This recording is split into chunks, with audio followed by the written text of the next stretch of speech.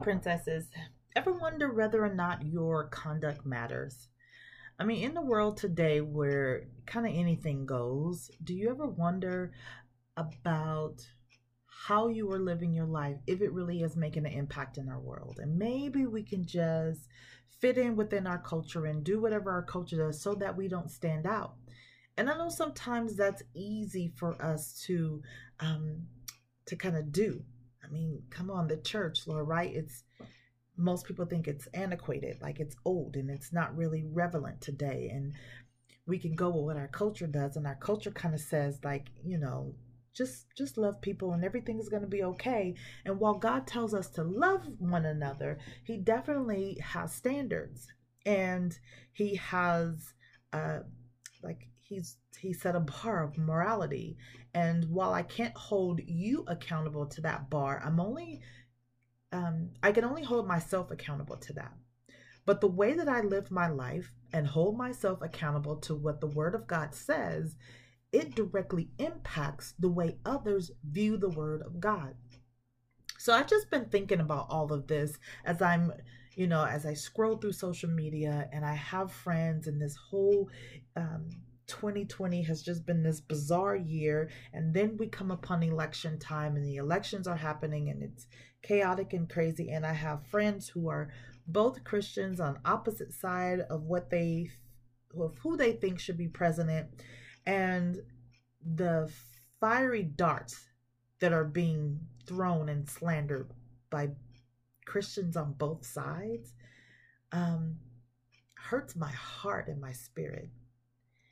And if it hurts my heart and spirit, truly it must grieve God in some way that he sees his children behave in such poor manners because they have opinions, different opinions about who should be in government. And while we can have those different opinions, that's fine. It's the way we treat people who have a different opinion than we do.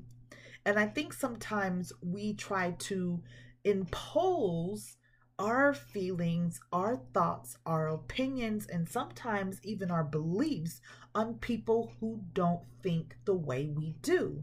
And that's never the example that Jesus set. That is never the way in which any of the teachings within the Bible, the way it happened.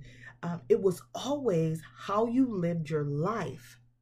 Yes, Jesus called out sin. He explained why something was contrary to the word of God, but he never forced anyone to accept who he was. As a matter of fact, he talked about, even in his own country, his own homeland, his own town and providence, that he couldn't perform the miracles that he wanted to because a prophet is not received in his own household, meaning that they were too familiar with him, that they couldn't receive that he was the Messiah. So their faith was not in the fact that he was God in flesh, and so they couldn't receive him the way that others could. And so their faith kept them from receiving the miracles or the blessings.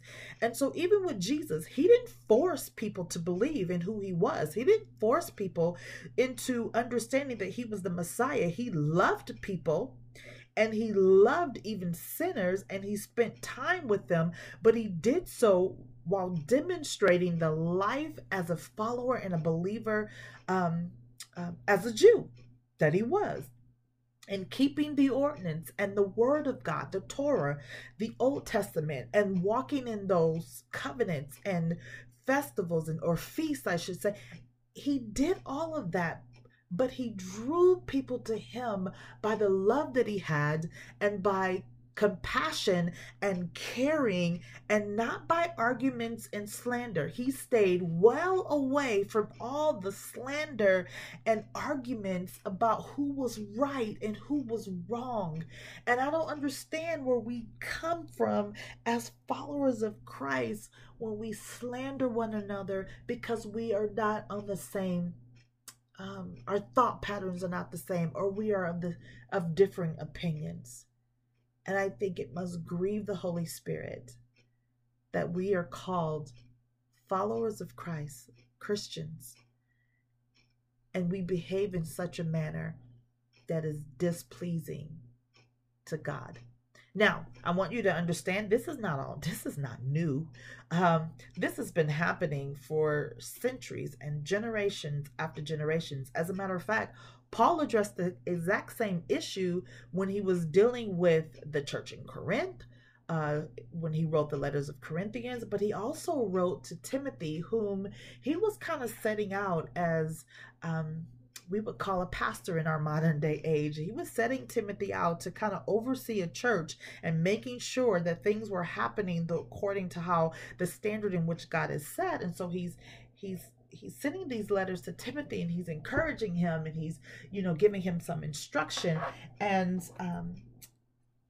First Timothy, he kind of lays out all of these instructions and encouragement to him, and letting him know that he could do this, and letting him know how, what to watch out for. But it's in Second Timothy that in my studies today, in my quiet time, kind of drew me to a particular verse that is so relevant for what we're dealing with, like in this season of our lives right now. And it's found in chapter 3.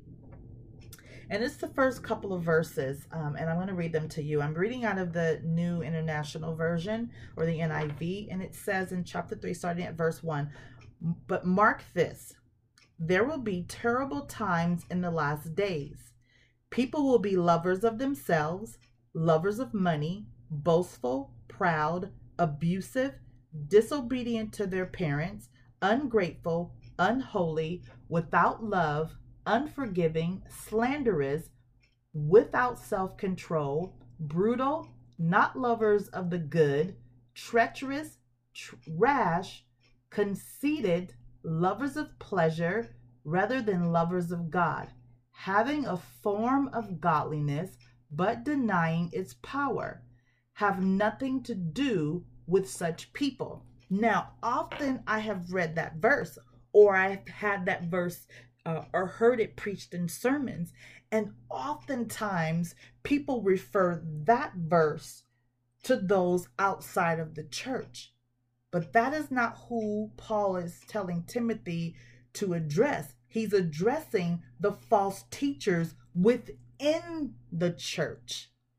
And he's telling Timothy to watch out for these false teachers who's preaching a different gospel than Paul and the apostles have laid out according to what Jesus had instructed. And so he's telling Timothy, watch out for these false teachers.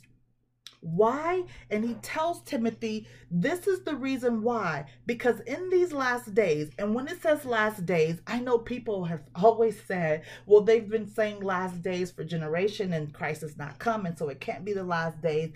But the last days are any place between the resurrection and ascension of Jesus until he returns. Any space between that is considered the last days. And so it's not just this period of time right before Christ comes, it is any time between that. So we are in the last days, and he's saying within the church there's going to be this false teaching, this false concept, this false belief that is based upon the opinion of people, and this is what's going to happen. This whole list of this depravity of spirit is going to take place. And Paul lists this out. Like, you'll see this, like, mark this. You'll see this stuff begin to happen in the culture that's going to invade in the church. And when you see these things, have nothing to do with such people. Now, the reason why we know it's within the church is because we are called to be witnesses to those who are outside of the church and their customs and cultures outside of the church. God says we are not allowed to judge those, but to bring them into the body of Christ through loving on them.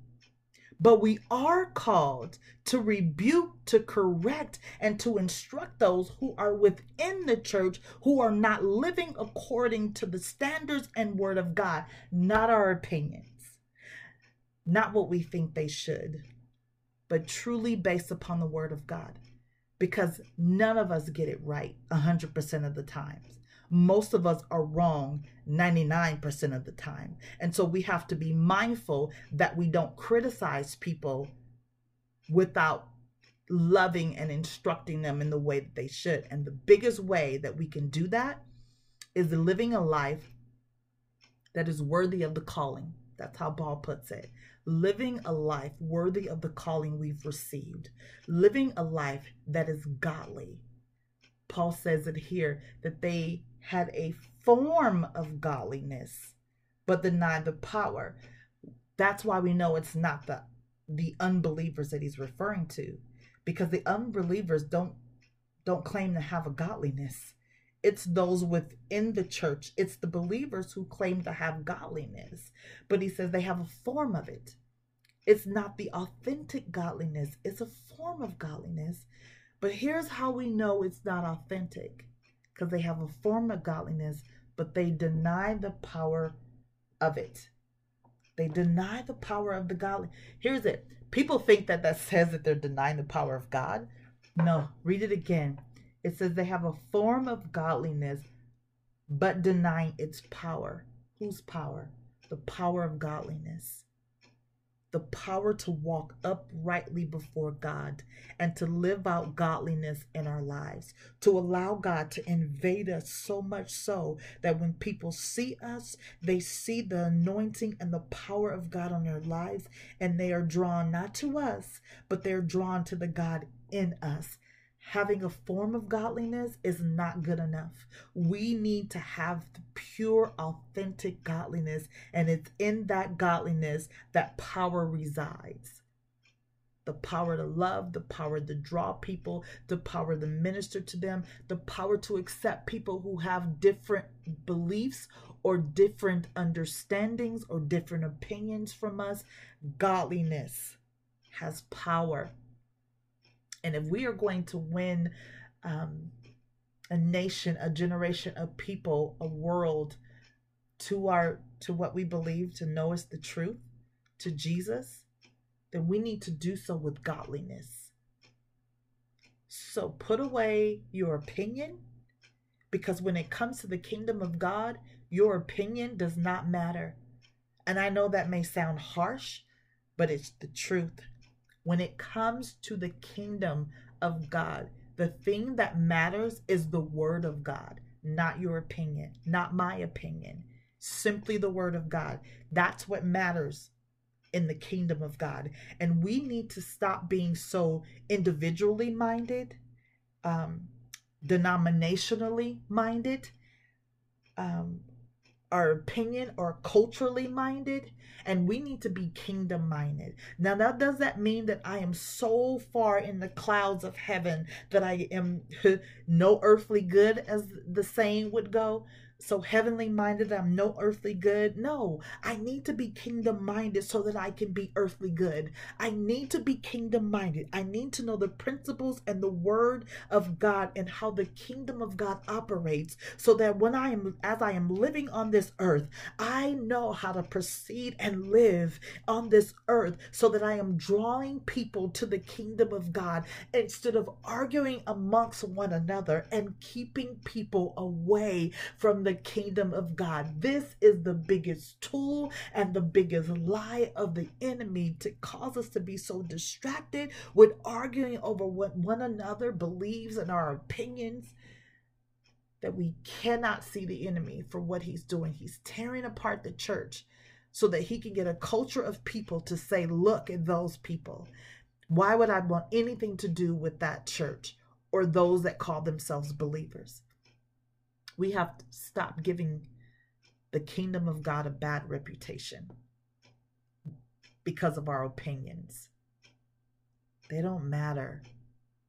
Our opinions in the kingdom of God don't matter. Now, is God concerned about our hearts and about our circumstances and what's going on in our lives on a day-to-day basis? Absolutely. In Revelations, it tells us that he collects every tear in a bottle. He cares about us. And that's why he says that we can come cast our cares upon him. But him caring for us and loving on us and providing for us and taking care of us is totally different than us out operating in our opinion and judging one another based upon our opinion. Our opinions don't matter, because our opinions can be based upon feelings. And I had a very sweet friend tell me, your opinion or your feelings are just that. They're feelings. They aren't facts. And sometimes we have to check our feelings and see if they're facts. And the only thing that is factual is the Word of God. Everything else has a variant.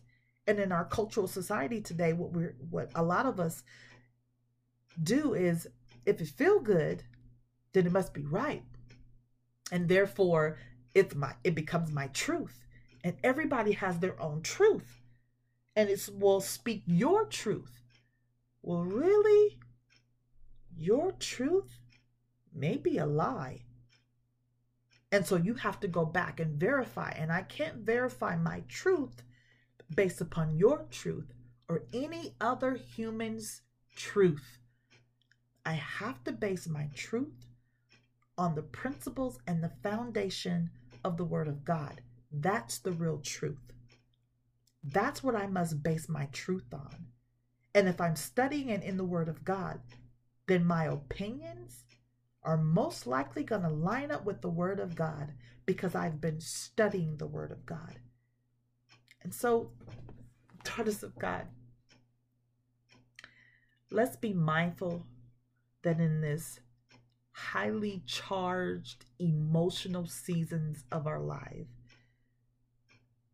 that we are still kingdom-minded, that we are still operating as daughters of the Most High God, and that we are not tearing down one another, but that we are building up one another and demonstrating the love of God even when we don't agree, even when we have different opinions about something.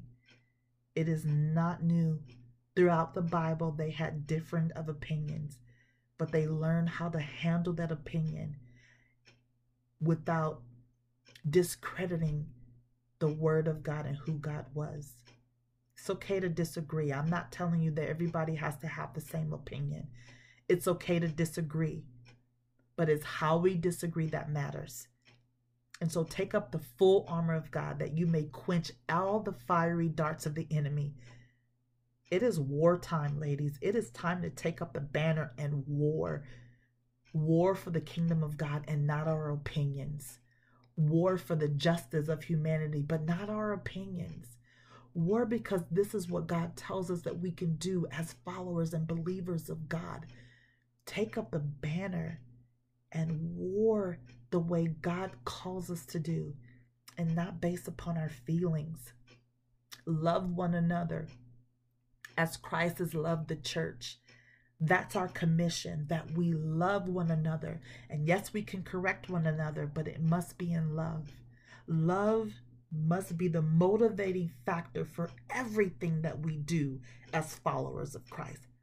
Everything must be motivated by love and not our own selfish gain. Can't be lovers of self, lovers of money and boastful and proud and all those things that Paul listed when he wrote 2 Timothy chapter 3.